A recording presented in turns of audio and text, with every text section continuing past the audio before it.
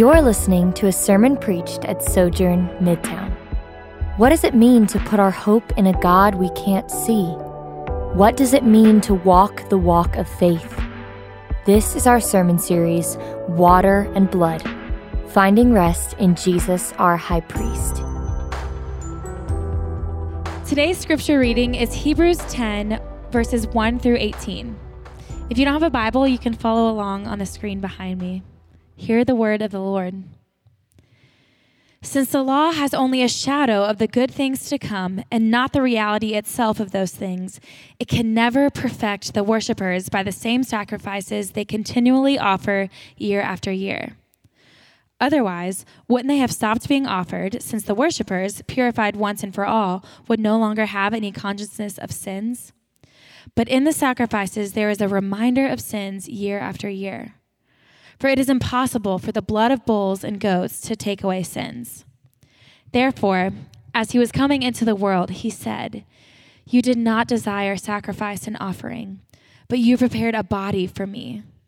You did not delight in whole burnt offerings and sin offerings." Then I said, "See, it is written about me in the scroll. I have come to do your will, God." After he says above, "You did not desire or delight in sacrifices and offerings, whole burnt offerings and sin offerings, which are offered according to the law," he then says, "See, I have come to do your will." He takes away the first to establish the second. By this will, we have been sanctified through the offering of the body of Jesus Christ once for all time. Every priest stands day after day ministering and offering the same sacrifices time after time, which can never take away sins. But this man, after offering one sacrifice for sins forever, sat down at the right hand of God. He is now waiting until his enemies are made his footstool. For by one offering, he has perfected forever those who are sanctified. The Holy Spirit also testifies to us about this. For after he says, "This is the covenant I will make with them after those days," the Lord says, "I will put my laws on their hearts and write them on their minds, and I will never again remember their sins and their lawless acts.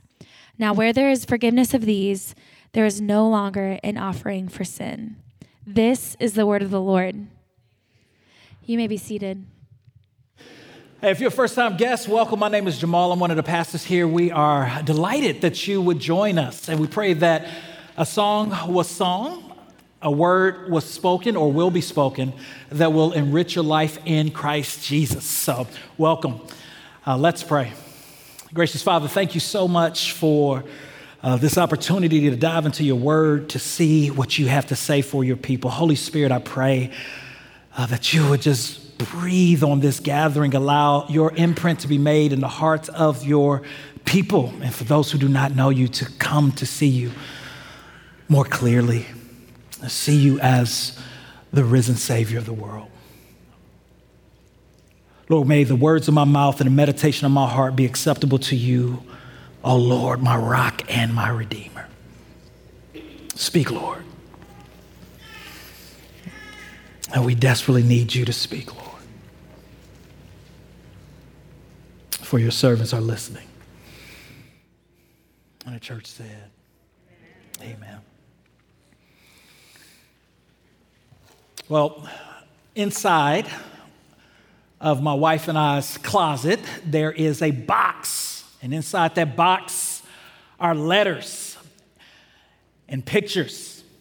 And those letters and pictures are from when my wife and I were dating.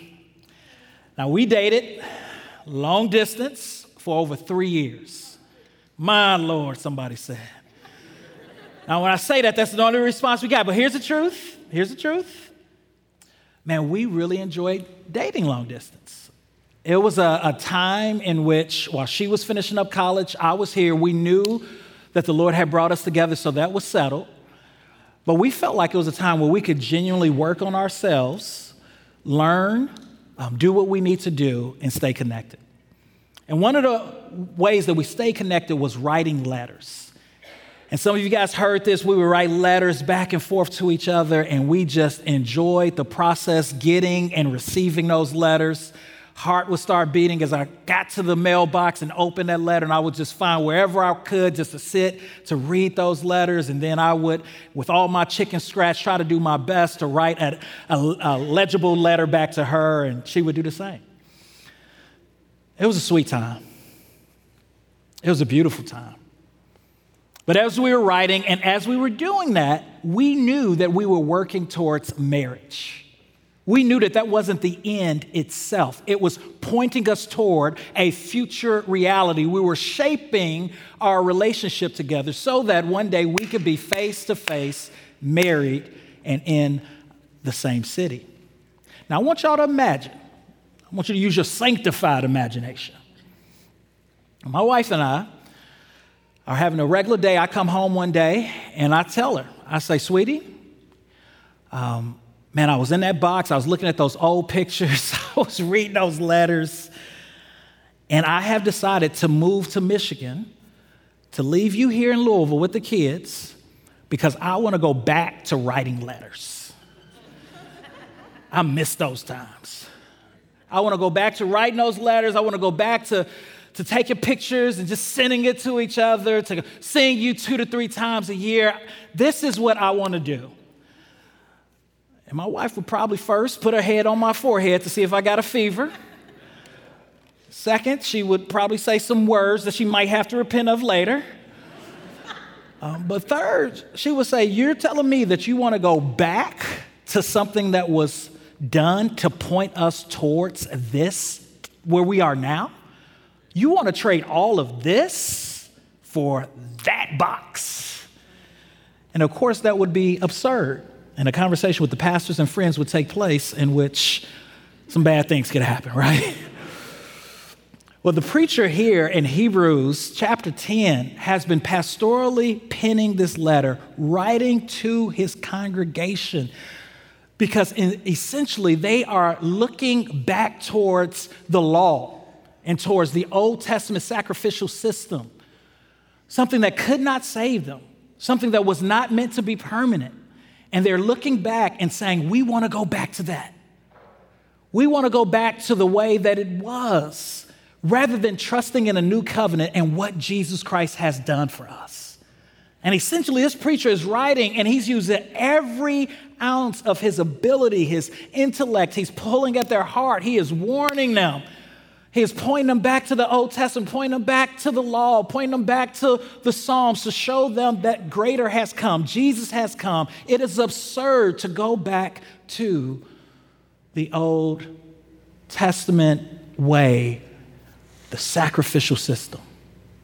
And the preacher's saying, y'all want to trade all of this that you have with Jesus for that? It's absurd. And so today we're going to continue this theme that the writer of Hebrews, the preacher, is putting before his church, his congregation, that Jesus is better, by looking at how Jesus' perfect sacrifice is better than the old covenant. And how, as a result of his perfect sacrifice, we can come before the throne of God's grace with boldness and assurance, knowing that Jesus has paid for our sin, and he is able to keep us and to make us holy. And so as we continue to chop it up and walk through these texts, this is my main point. My main point is to trust in Jesus' perfect sacrifice for forgiveness of sins and for sanctification.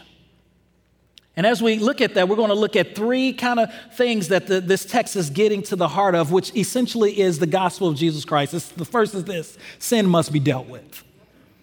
Sin must be dealt with.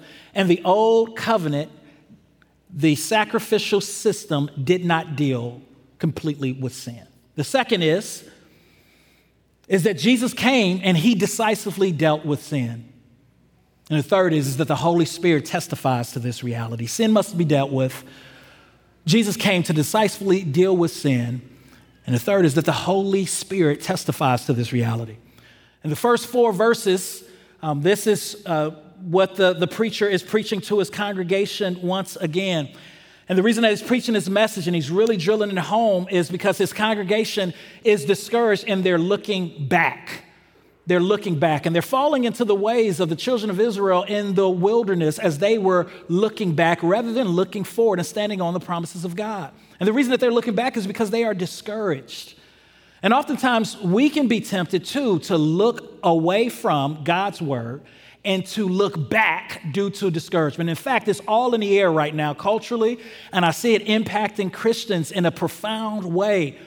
Where things are happening culturally, there's so many messages, there's so many things that are tearing at our faith, and some of us are super discouraged. Maybe as we look at the church and we look at other Christians and we read the news, and Lord forbid you go to Twitter and you just scroll up and down, and it's just all these messages. Everybody's trying to be prophetic. Everybody's trying to be profound. Everybody's got a hot take. And then we can take and get off of that social media and think that that is reality and start to reframe our relationship with God because we see the worst of people, because God did not create us to be omniscient, to see and hear everybody's thoughts and everybody's opinion.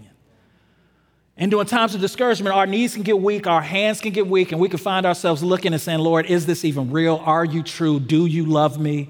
And we can find ourselves twisted in a knot. I was there when I was in college. I believe I walked faithfully with the Lord for 8 years, saw my friends come to faith, got to lead some of them to faith and baptize them by God's grace, and was sold out watching my parents, and went away to college and experienced loss and experienced deep discouragement and started looking for another way to explain reality. And by the grace of God, the Lord, he held on to me. And through a preacher and a church and hearing the word of God faithfully preached week in and week out, my faith became strengthened. That's what Paul says in the book of Romans. Faith comes by hearing the word of God. That's what the writer of Hebrews is going to say in the next chapter, in the next section of this chapter, like, hey, you should not neglect to gather together with other believers, to have your faith stirred regularly.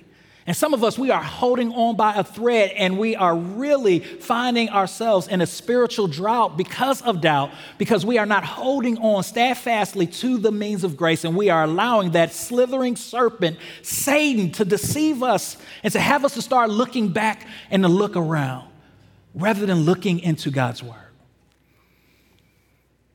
So the first thing we want to see in God's word today is that sin must be dealt with. It must be dealt with. And this is the message of the Bible. We see this in Genesis chapter 2 when Adam and Eve sinned, that God has warned them and told them that if they depart from his words and if they sin, that death will enter into the world, that they will surely die. They will surely die. Why? Because God is perfect. He is holy. He is righteous. Everything that he says is true and beautiful. And if we break his law, his commands, what he has said, then we sin against a holy and a perfect God. And because he is holy and because he is perfect, he cannot embrace iniquity. He cannot embrace one who is without sin. If he does, he will cease to be perfect. He will cease to be holy. He can't just let it slide. And so where there is sin, we see in the book of Genesis chapter 3, when Adam and Eve sins, a sacrifice is made. We see that they are covered with animal skin. Because sin disrupts our relationship with God vertically, it disrupts our relationship with each other horizontally, but it also impacts the cosmos, the world. And as a result of the fall of Adam, the whole world, the whole cosmos is groaning. It is impacted by sin. Our relationships with each other is impacted by sin. Our relationship with God is impacted by sin. Some of us in today's culture, we hear this message and some of us are perhaps here thinking that, man, sin is not really a big deal if you make a mistake. If you sin, it's not that big of a deal. It's just a boo-boo. It's a oops. And we think that, hey, if you believe there's a God, perhaps the message that you're telling yourself is as long as you do enough good, that your sin or your oops, your boo-boos can be erased. And others of us, we think that, hey, if someone sins and someone falls short, then maybe they should be canceled if they commit a certain sin and there's no hope for them. Everyone should shun them for the rest of their life. Well, the Bible teaches us something different. Sin is more than a oops, it's more than a boo-boo. When sin is committed, someone has to die. It is serious.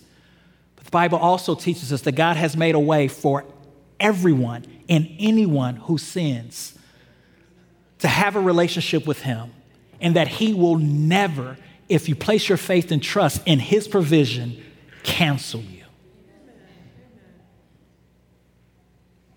And this is what we see in the Old Covenant in the law. Verse 1, since the law has only a shadow of the good things to come and not the reality of itself of those things, it can never perfect the worshipers by the same sacrifices they continually offer year by year. So he's saying, look, God provided a way in which sin can be dealt with. And it in the Old Testament was the sacrificial system. But it was not perfect. It was a shadow, and it could not perfect those who were making these sacrifices' conscience. It could not pay for their sin. Why? Because it pointed forward to a future reality. It was a placeholder. It was a shadow. And notice the gravity in which he's trying to make this point. A shadow of good things to come, not a reality itself. It can never continually offer year by year, year after year. Verse 3, it is impossible for the blood of bulls and goats to take away sins. It was not the end. But God put this system, this bloody system, this messy system where blood was everywhere, in the priest's nails, on people's bodies, on their robes, the stench of these sacrifices. He made it to make a point that sin is messy. It must be dealt with. A holy God cannot just let it go. Second point, Jesus came and he decisively dealt with sin. Verse 5. Therefore, as he was coming into the world, he said, you did not desire sacrifice and offering, but you prepared a body for me. I think this verse is absolutely amazing. I think what we're reading right here is profound. The writer in Hebrews is actually going to take us back to Psalm 40, and he is going to interpret Psalm 40 in light of Jesus. In Psalm 40, it's a psalm of lament, of thanksgiving and lament that David writes. The first five verses is thanksgiving, all about how the Lord has delivered him. Verses 11 through 17 is David lamenting and crying out for help. Lord, would you please help me and deliver me from my enemies? Verses 6 through 8 in Psalm 40 is David essentially pouring out his heart to God, saying, listen, I know that what you're after is not the blood of goats and bulls, but it is a heart that is submitted to you, wanting to do your will. Well, the author of Hebrews, as he's looking back at scriptures and he knows Jesus' way, as Jesus defeated death and rose from the dead, the Bible says that he spent 40 days with his disciples, Luke chapter 40, and he taught them how to read the scripture in light of him, how all of scripture points back to him. And so the writer of Hebrews, as he is reading this, he is reading Psalm 40 in light of Christ. He is seeing David as a type of Christ. He's imperfect. Jesus is perfect. And he's looking at David's words and he's saying, this relates to Jesus. And what is profound about this is he opens up, metaphorically speaking, the halls of eternity, and he gives us a glimpse into a conversation that took place between Jesus, the eternal God, and God the Father. And he says, listen, as David was writing these words under the superintendent power of the Holy Spirit, he was writing and recording a conversation that Jesus was having with God the Father. You did not, verse 5, you did not desire sacrifice and offering, but you prepared a body for me. You did not delight in whole burnt offerings and sin offerings. Then I said, see, it is written about me in the scroll. I have come to do your will. Jesus, as he was preparing for his incarnation, Hebrews 1 through 4, Jesus is the Son of God, the final word of salvation. As God's divine Son, he came into the world, put on human flesh, received a body from the Father to pay for our sins. That is profound. He says, you prepared a body for me because you did not delight in these offerings that we're giving. I love what it says. See, it is written about me in the scroll. I have come to do your will. Throughout the Old Testament, we have this picture of the suffering servant who will come and who will do the will of the Father. For example, I encourage you to read Isaiah 53, an incredible chapter that is pointing forward to a suffering servant who will take on the sins of God's people. But verse 5, it says, but he, speaking of Jesus, was pierced for our transgressions. He was crushed for our iniquities. The punishment that brought us peace was on him. And by his wounds, we were or are healed. Jesus came into the world to do the will of the Father, which was to pay for the sins of his people, to allow his body to be broken so that those who place their faith in him can be forgiven of their past, present, and future sins and restored into a right relationship with God the Father. And this was Jesus' mission. You see it throughout the Gospels, that the God of this universe puts on human flesh, becomes a man. He enters into our suffering. And as he is anointed by the Holy Spirit and baptized, and God shouts from heaven, this is my beloved Son in whom I'm well pleased. He is driven into the wilderness to be tested by Satan. And because of his love for the Father and because of his commitment to you and his love for you, nothing could stop him from doing the will of the Father. As Satan was tempting him in the wilderness, he was steadfast and faithful to the Father's will. As religious leaders was mocking him and trying to trip him up and trying to get him to give up, he was faithful to the Father's will. As his own disciple, Judas, betrayed him, he was faithful to his Father's will. As he was taken captive and spit on and beat, he was faithful to his Father's will. As he was whipped with a cat o' nine whip 40 times, he was faithful to his Father's will. As they put a crown of thorns upon his head, he was faithful to his Father's will. As they broke his back and blood came pouring out, he was faithful to his Father's will. As he went up the Via Dolorosa, that road of sorrow, he was faithful to his Father's will. On the cross, he was faithful to his Father's will. Put in a borrowed tomb, faithful to his Father's will. Got up on the third day with all power, faithful to his Father's will. Ascended into the heavenly places, faithful to his Father's will. All because he loved you and me. And he was a gift to us to get off this merry-go-round of sacrifices that could not give us the forgiveness of sin.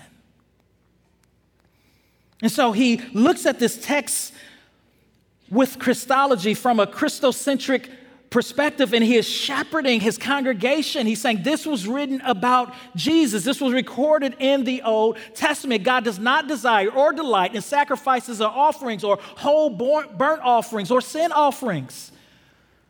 That Jesus came to do his Father's will. And in doing so, he established a second will that replaced the first will, a second covenant, a new and better covenant that replaced the first covenant. And in doing so, he sanctified us through his body once and for all. And that's why John the Baptist, when he saw him pull up in the wilderness, was like, yo, this is the Son of God who comes to take away the sin of the world. This is the true temple of God. This is the one that we've been waiting for. All that you're doing in the temple points towards this man, this Messiah. And all along, as Jesus is set his eyes on the cross for the joy set before him, he healed and showed us what justice and life with God looks like. But he was steadfastly fixed on being the perfect sacrifice for me and you. Verse 11, every priest stands day after day ministering and offering the same sacrifices. And I just read this with my own, feelings and interpretation. I mean, he says the word continual over and over, year after year, over and over. And I'm just reading it this week. I'm like, in his voice, every priest stands day after day, ministering and offering the same sacrifices, time after time, which can never take away sin. But this man, after offering one sacrifice for sins forever, he did something. What did he do? He sat down. And what is the author of Hebrews doing here? He is distinguishing between the high priest of that day, who was constantly working in first the tabernacle and then the temple, to Jesus, who on the cross yelled, "Tetelestai," it is finished. The veil was torn in two. When he ascended unto heaven, he went into the presence of God. He sat on the right-hand side of God on a throne that is known and called as the throne of grace. And he is no longer working. His sacrifice paid for our past, present, and future sins once and for all. His blood was so pure, it was so holy, it was so perfect, that all it took was one sacrifice to cover all of your sin, all of my sin. And I don't know about you. You can sit and be so sanctified and put together this morning, but I know that it must have took perfect blood to redeem me, because your boy was out here wilding. When I got discouraged and I lost my footing, I was a hot mess. And I'm not going to speak past tense. All right? Present tense. It took the perfect sacrifice of a perfect Savior to cover my mess and my sin. And can't no bull or goat do that. I don't care how many you offer. But Jesus kept himself. When the Pharisees and Sadducees and the scribes and the religious leaders was trying him, he was like, man, I could call down legions of angels right now and tear y'all butts up. But I'll be outside of the will of the Father. And I know Jamaal, 2,000 years from now, is going to need some blood to cover his sin. Amen. And he remained faithful. He sat down at the right hand of God, which is a position of power and authority. And here he's looking back to Psalm 110. Look at what it says. And he is now waiting until his enemies are made his footstool. What is Jesus doing right now? He's seated on the right hand of God. Go back to Hebrews chapter 4. As our great high priest, he's interceding for you and for me. And he is waiting. What is he waiting? He's waiting for that final call from God the Father to say, it is time for you to crack open the heavens and to return, to make all things right, to put your enemies under your feet. Pointing us back to Genesis chapter 3. How one day the head of a serpent will be crushed by one born of a woman, and he will only crush the heel of his feet. He is waiting to defeat evil. He is waiting to wipe away the effects of sin in our lives completely, as well as in the cosmos. He is waiting to finally wipe away every tear. He is waiting until we can be freed not only from sin, but from cancer and from suffering. He is waiting to make all things right. And look, while he's waiting, he's not worried. He's not on Instagram and Twitter getting depressed or down or feeling defeated. D-Day has already come. V-Day is coming. And how did this happen? It happened by his once and for all offering of sin.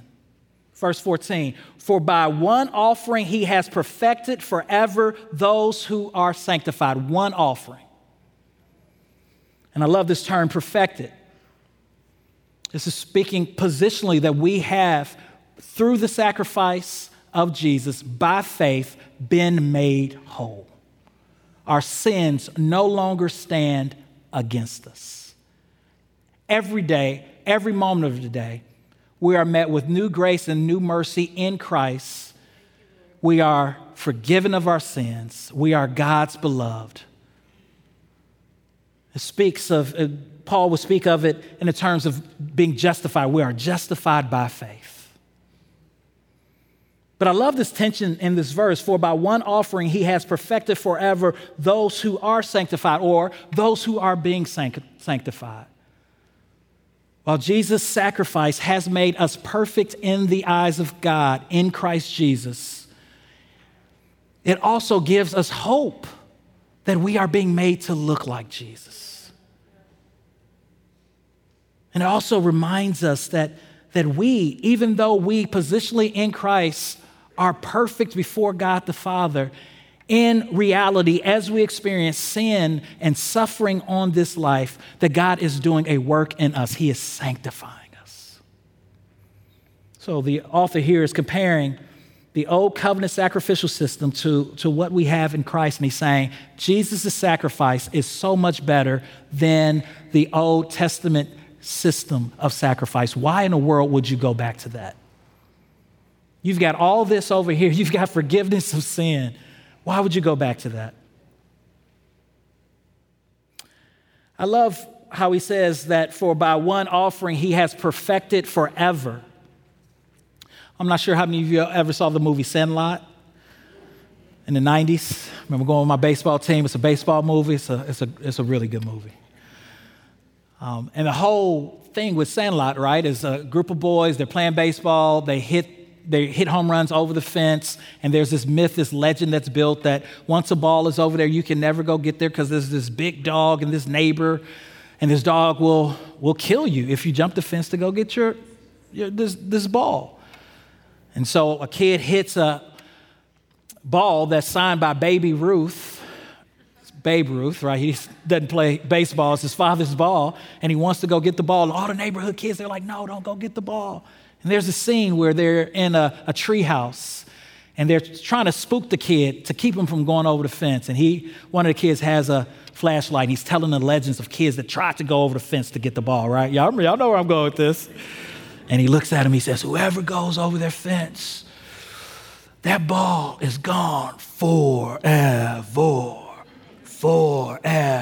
right? And he just gets more dramatic, forever. And the kid is freaked out, like forever. You have no hope of going to get that ball because it's gone forever. And he says that to make the kid afraid. But the truth of the matter is, this text is just simply telling us, as those who are in Christ Jesus, when we place our faith and our hope in Jesus Christ, that our sin is gone forever. That we are made perfect in Christ Jesus. Our past, present, and future sin is no longer held against us. In fact, the text says that God remembers it no more. Now, this is an anthropomorphic term, a term where the human author is giving God kind of these human-like abilities and saying, hey, God has forgotten. He does not remember your sins no more. Now, we know that it is impossible for God to not remember something because he's omniscient. He's God. But what he's saying is God will not use it. He will not go back into the past to grab something that you did and to use it to condemn you because Jesus took care of it.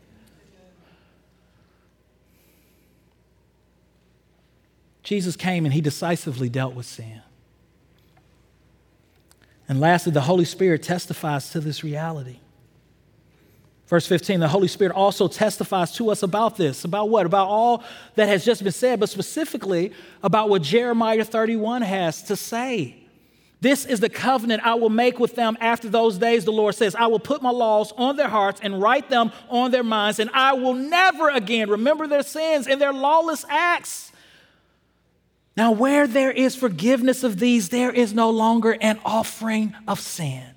He's saying, listen, congregation, those of you who placed your faith and trust in Jesus, Stay faithful to Jesus. Apply his sacrifice to your life by faith. Do not go back to the old covenant or you will be cut off from the promises of Jesus. God has forgiven you for all of your sins. He does not remember them anymore. And this is what the Holy Spirit was testifying when Jeremiah wrote these words, that he will put a new law on your heart and on your mind, and he will empower you to live a holy and sanctified life, even amid suffering and hardship. Don't go back. Don't go back.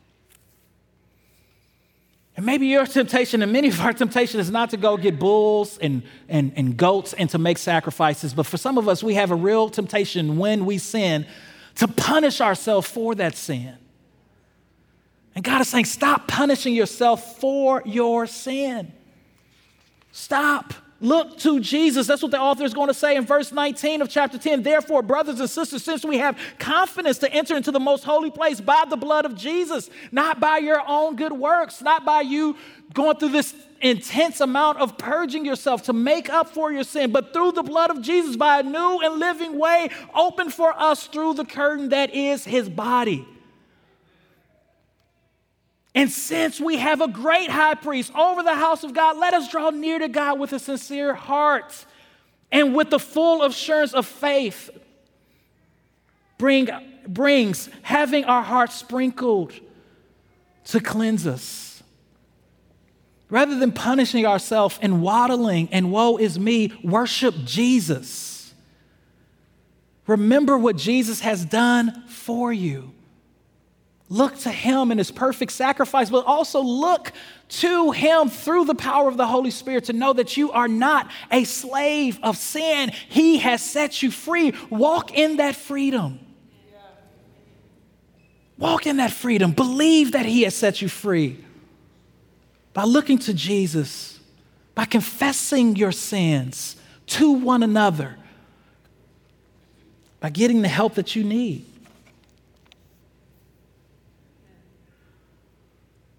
There's some here today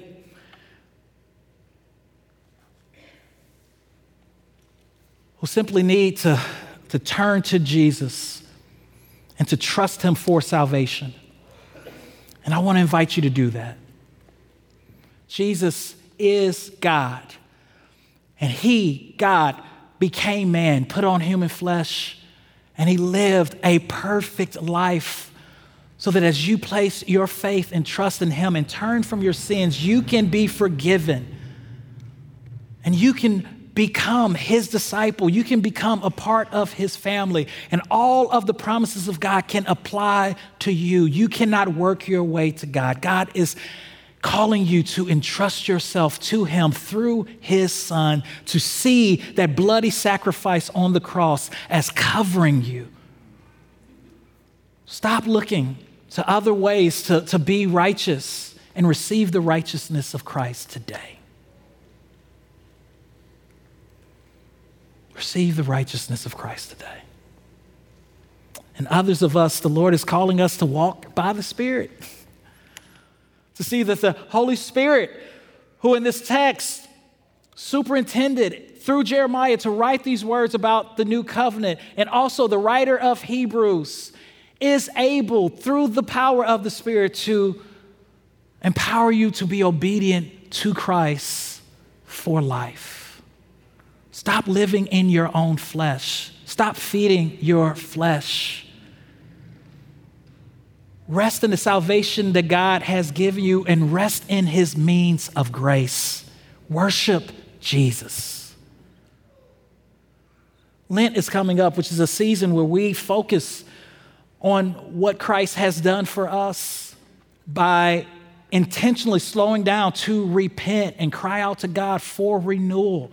It's a 40-day period that starts this Wednesday and that ends around Easter Sunday. And perhaps, and we're going to talk about this more Wednesday morning for our service to kick off our Lent season, God is calling you to simplify your life, maybe to get off social media, to crucify the pet sins that you have in your life that you are just kind of living with, to get on your face and to seek His face, so that you can experience the power of the Holy Spirit, which empowers you and equips you to walk in the truth of Jesus and in the way of Jesus. Stop putting up with Satan. Stop putting up with the flesh. Look to Jesus. Find joy. Find resurrection. Find hope. Find beauty. Find goodness. Find truth. Find your true self in Him. Let's pray. Hi, I'm Jamaal Williams, lead pastor of Sojourn Midtown. Thanks for listening. At Midtown, we value gospel-centeredness, biblical faithfulness, transformative relationships, diverse fellowship, creativity in the arts, and relentless mission. For more sermons, info about our church, visit sojournchurch.com/midtown.